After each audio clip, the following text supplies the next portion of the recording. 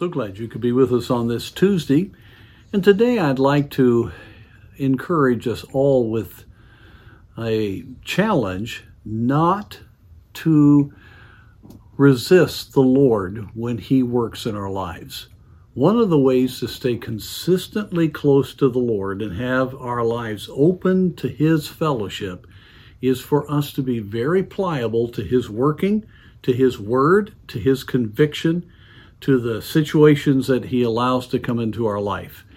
If we are willing to immediately obey, immediately open our heart, we will consistently have the blessing of God's encouragement and His strengthening grace. In James chapter 4, the Bible says that God resists the proud, but He gives grace to the humble.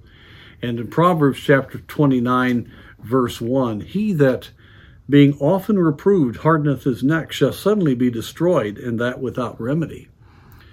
When we harden ourselves, when we resist God, we put ourselves in a place in which we do not have God's working in our life because we're not receiving it by faith.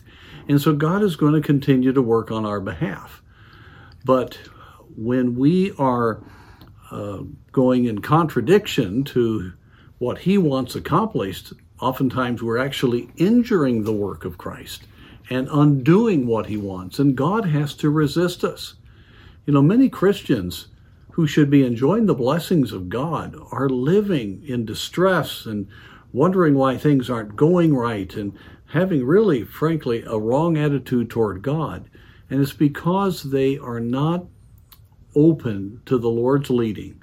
They are not obeying when He speaks. They're not keeping His commandments. And the Bible says, if you love me, you'll do that. You'll cherish what I have given to you. You're going to be on my side. But for whatever reason, they have their own goals. They have their own ways. They have sin they don't want to deal with. And they are questioning some of God's direction. And they find themselves resisting, hardening their neck. I've seen over the years many believers that could have had such blessing miss it because they won't trust the Lord. Friend, you can stay consistently encouraged when you submit to God, when you trust Him, when you are humble and open. God will lead you, guide you, help you. He will clarify the things that you're wondering about in your life. He will be your friend. It is a glorious thing to walk with the Lord. Oh, let's don't resist Him, but let's open our heart and let God work mightily in our lives.